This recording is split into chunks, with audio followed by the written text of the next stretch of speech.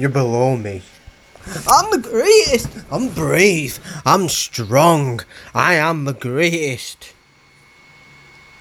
You're below me. I'm just too great. I'm just too good. I'm the messiah of messiahs.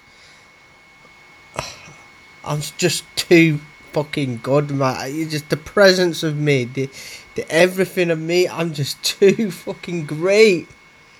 I'm just so brave and so strong and so tough. I'm just gold. I'm beyond gold. I'm just. It's unreal. I am the seventh dimension. I control 7 billion energy sectors in this world, in the universe, and seven solar systems. I am the lucky number 7. I am the great. I'm better than everyone. It's just me. I am the one. What the fuck am I going on about now? I was talking to my dog. Sorry. I am not the one. I am going to talk about the flow. That was very egotistical of me. Everybody has got greatness in them, including dogs, dolphins, and little ants on the streets, creeping along, minding their business throughout the day. As I go on to the floor, personalized programming growth was astonishing.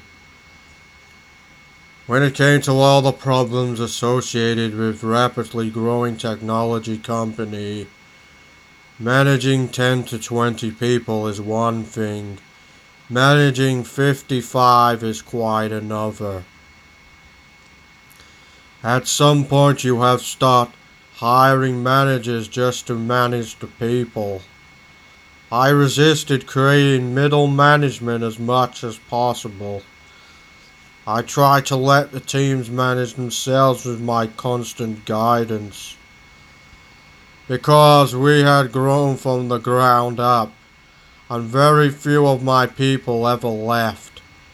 We had a tremendous wealth of technical and industry knowledge in our programming group.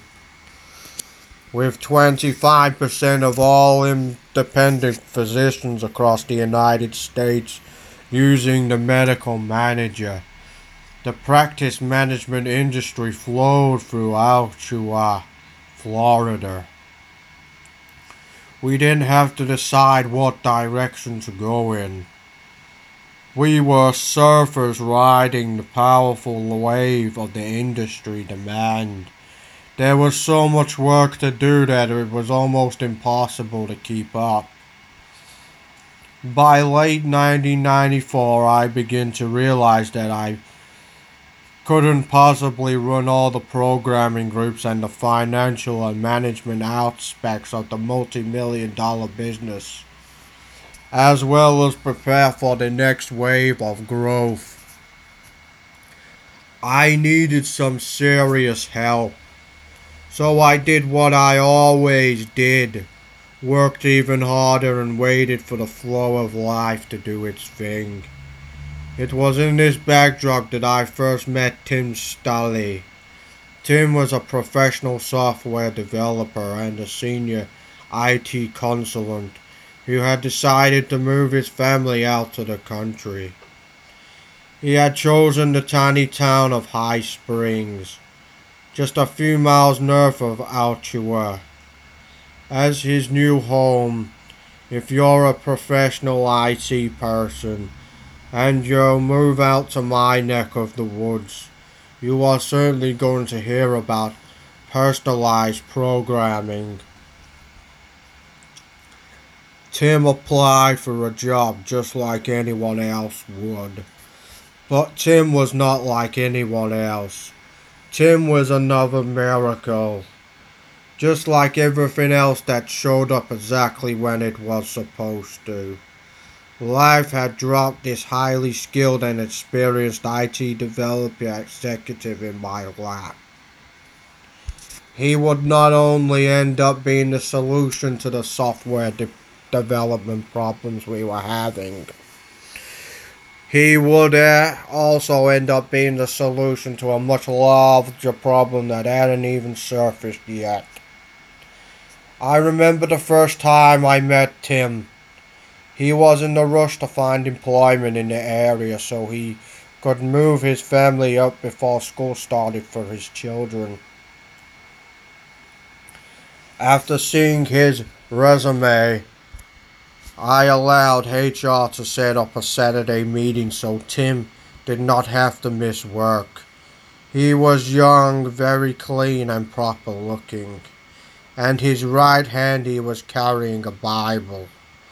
That's an unusual thing to bring to a job interview, but Tim was clearly a very religious Christian, and he wanted me to know it. I had no problem with that, but I was sure that he would not have a problem with a ponytailed, sandal-wearing yogi for a boss. We went up to my office and we began to get to know each other. Tim was in fact a rocket scientist. He had worked for years at Harris Corporation writing code for missile guidance systems. I immediately realized I could check off the smart enough box. He had been a developer, team leader, and a project manager.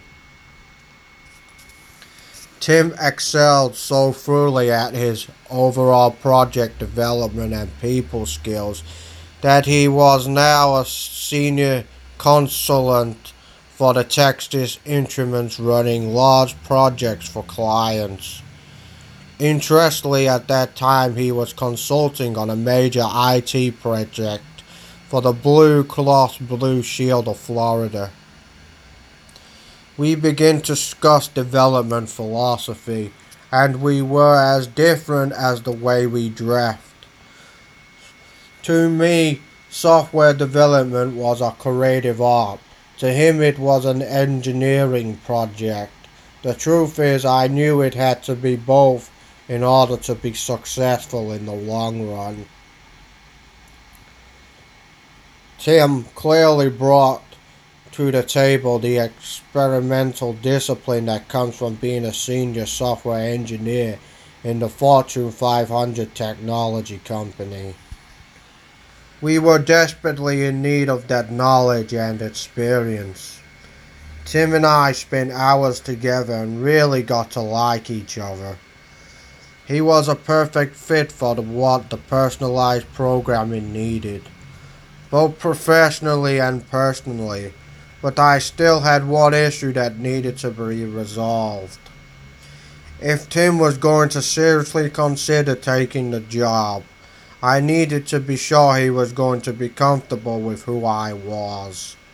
At some point he was certainly going to hear about the temple across the street. I decided the only fair thing to do was to take him over there and show him around. I was amazed by how open Tim was to the temple. He was fascinated by the artifacts of various religions and asked a lot of deep questions about meditation and yoga. It turned out that Tim was much more than a very religious person. He was a deeply spiritual and was truly a lover of God. Rather than being offended of how I had come up, he was inspired by it. A very deep spiritual bond formed that day as we shared our spiritual experience and belief with each other. This bond of spiritual friendship grew stronger and stronger over the next 10 years that we worked together. Apparently, life had outdone itself once again. I hired Tim and we decided to quietly bring him in as a developer instead of a top manager. He wanted to work directly with my people to get to know the development environment firsthand. The plan was that after some months he would start to recognize and take charge of the development teams. I would remain in charge of the product direction. He would be in charge of the engineering. I couldn't wait to find out how much of the load Tim would be capable of carrying. The medical manager product was more than 15 years old by the time Tim began working with it. It had been designed for small doctor practices and was now being used to run large clinics and sprawling managed care organizations. It was not unusual for some of our largest dealers to install systems that supported hundreds of users. If this kept up, we eventually outgrow the technical capabilities of the software. In addition, our clients were beginning to ask us to modernize the overall product. The writing was on the wall. Unless we did something, our days were numbered. If we wanted a solid foundation for the future, we were going to have to completely rewrite the product. This was a decision from the faint of heart. It was going to take a tremendous investment, putting at risk years of development resources and millions of dollars. As I pondered over the enormity of the project that lay before us, it really hit me. This was the real reason that Tim had been sent to us. He had been sent to re-engineer the medical manager into a totally new product with the latest development technology. We couldn't afford to stop the rapid pace of the development of the existing system.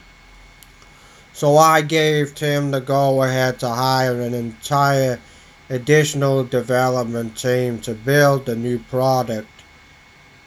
Integrity would be the new product's name, and it would be a good thing we were building more buildings because we were certainly going to need them. I trusted Tim implicitly and gave him whatever he asked for. It took us close to 5 years to release the new product, but when we were all said and done, we ended up with a product that would keep us in the marketplace for many years to come.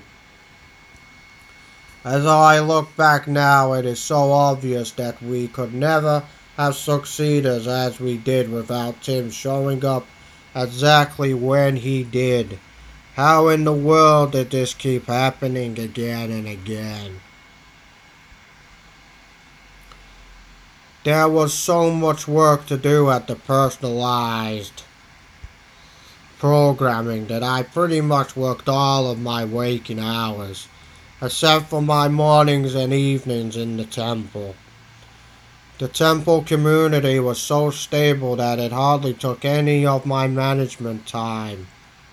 Radha was able to manage the temple and its finances, even though her position as the chief financial controller at the personalized programming kept her working day and night. In the midst of all this transformation, the temple was about to experience a change of its own. At the end of 1994, Amit had a major falling out with his followers.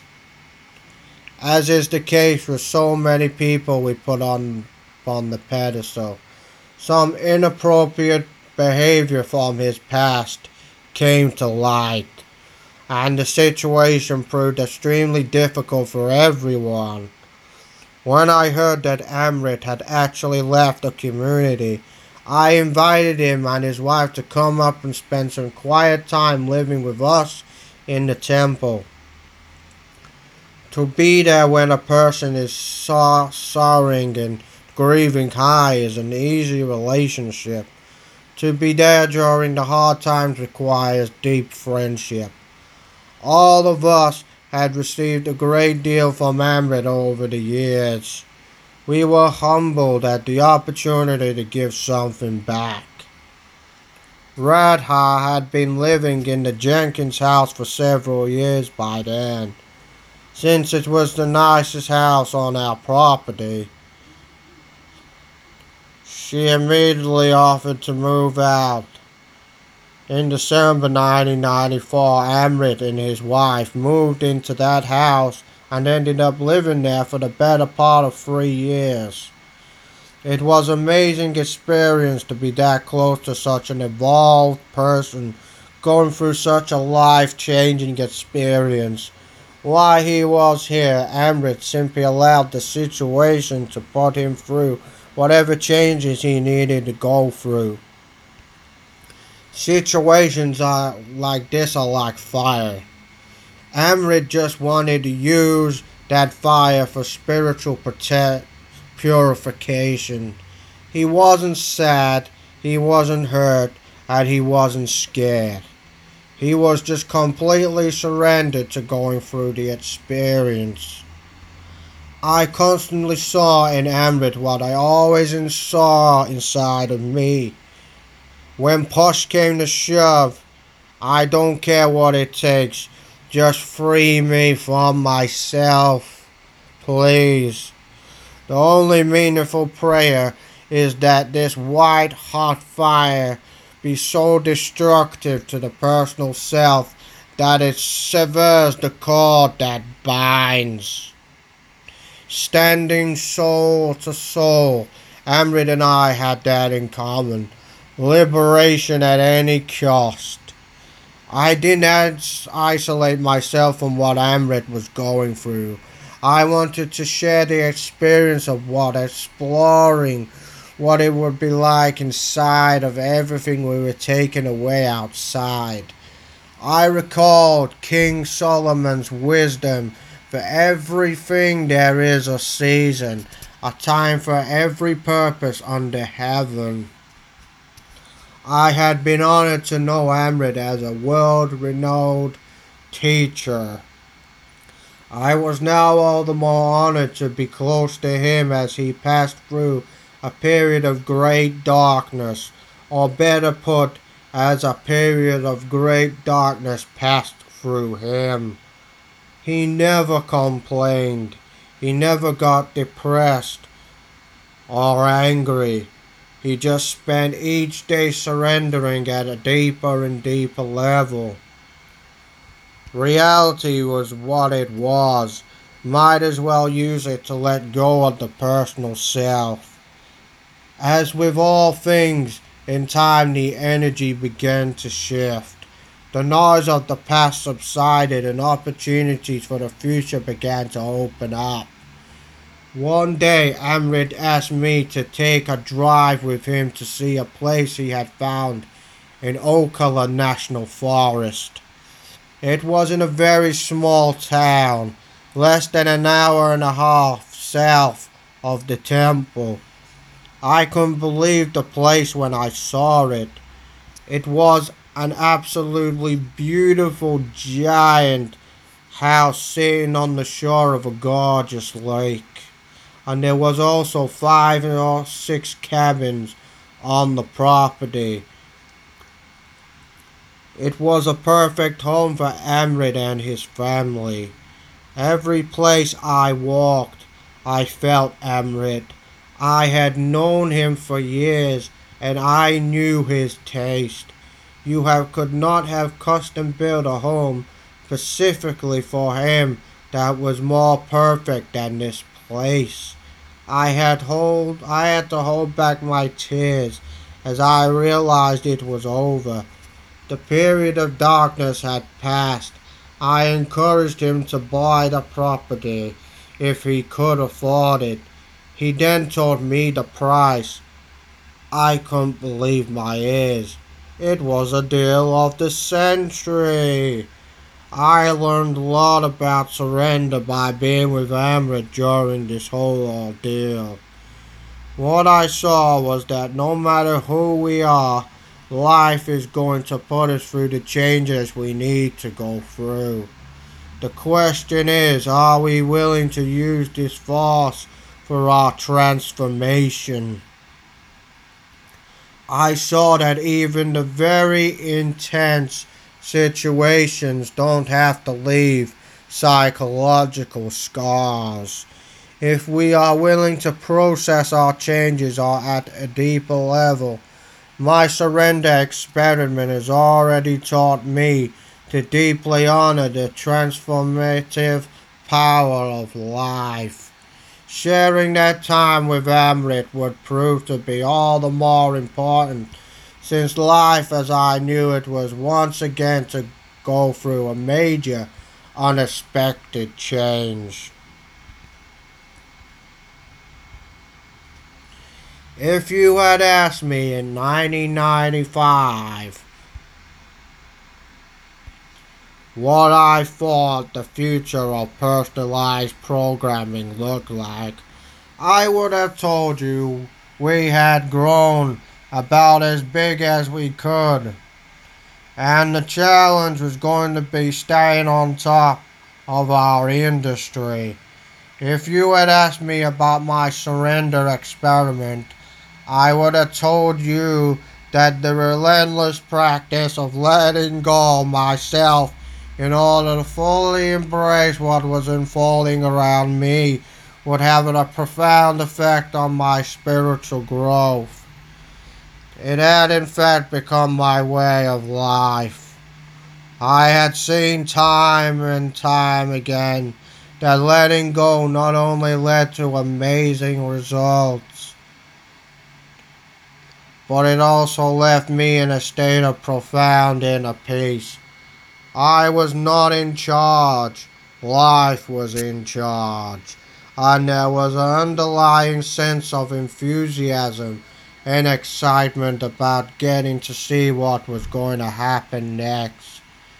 After all, just look at what happened so far. By the end of 1995, personalized programming had grown to 75 employees and had enough work to keep us busy for a very long time.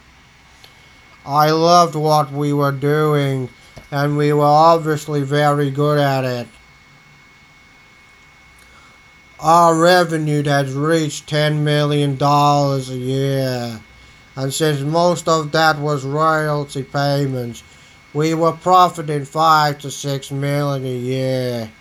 The medical manager itself was more than 15 years old by then, and it was touching the lives of hundreds of thousands of people. In my limited view of things, I saw us going on like this for the foreseeable future. It was the first clue of that dramatic change was once again on the horizon. Came when I learned that Systems Plus and many of the dealers was discusses the possibility of merging together into one big company. Apparently they felt this would help them compete better at the national level. Soon afterwards I received a visit from one of our larger dealers, John Kang, who was headquartered in Tampa. He informed me that he had been working on a proposal to consolidate the medical manager dealers in a combined company. He laid out his plan of initially purchasing personalized programming System Plus and 3 or 4 of the larger dealerships. He explained that it would take a large initial investment, but he already had that line up. John's presentation was very professional, but I didn't see why personalized programming had to be involved. I told him that I would be willing to legally commit to providing the medical manager software to the new company. He then dropped the bombshell. Any investors in the company would insist that the foundational software be owned by the company itself. I was very uncomfortable with the thought of selling personalized programming.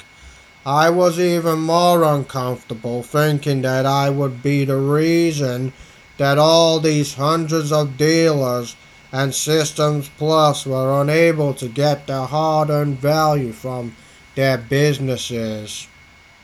I told John I was not interested in selling the businesses at any price, But if my reluctance was truly in the way of everyone else's dreams, I would have to give his proposal some consideration. I told him he could come back and see me if he succeeded in getting others to buy into his plan. What I was really hoping, however, was that the whole thing would just fall through by itself. John returned a few weeks later, having obtained some buy-in from some of the largest dealers as well as Systems Plus. The handwriting was all over the wall. This was becoming all like all the previous times I had put aside my strong personal preferences and surrendered to what was manifesting before me.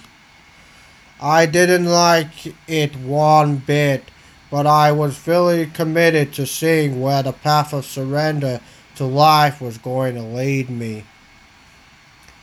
John Kang made me a persuasive offer for the personalized programming that included both cash and stock in the new company. He then set out on the journey,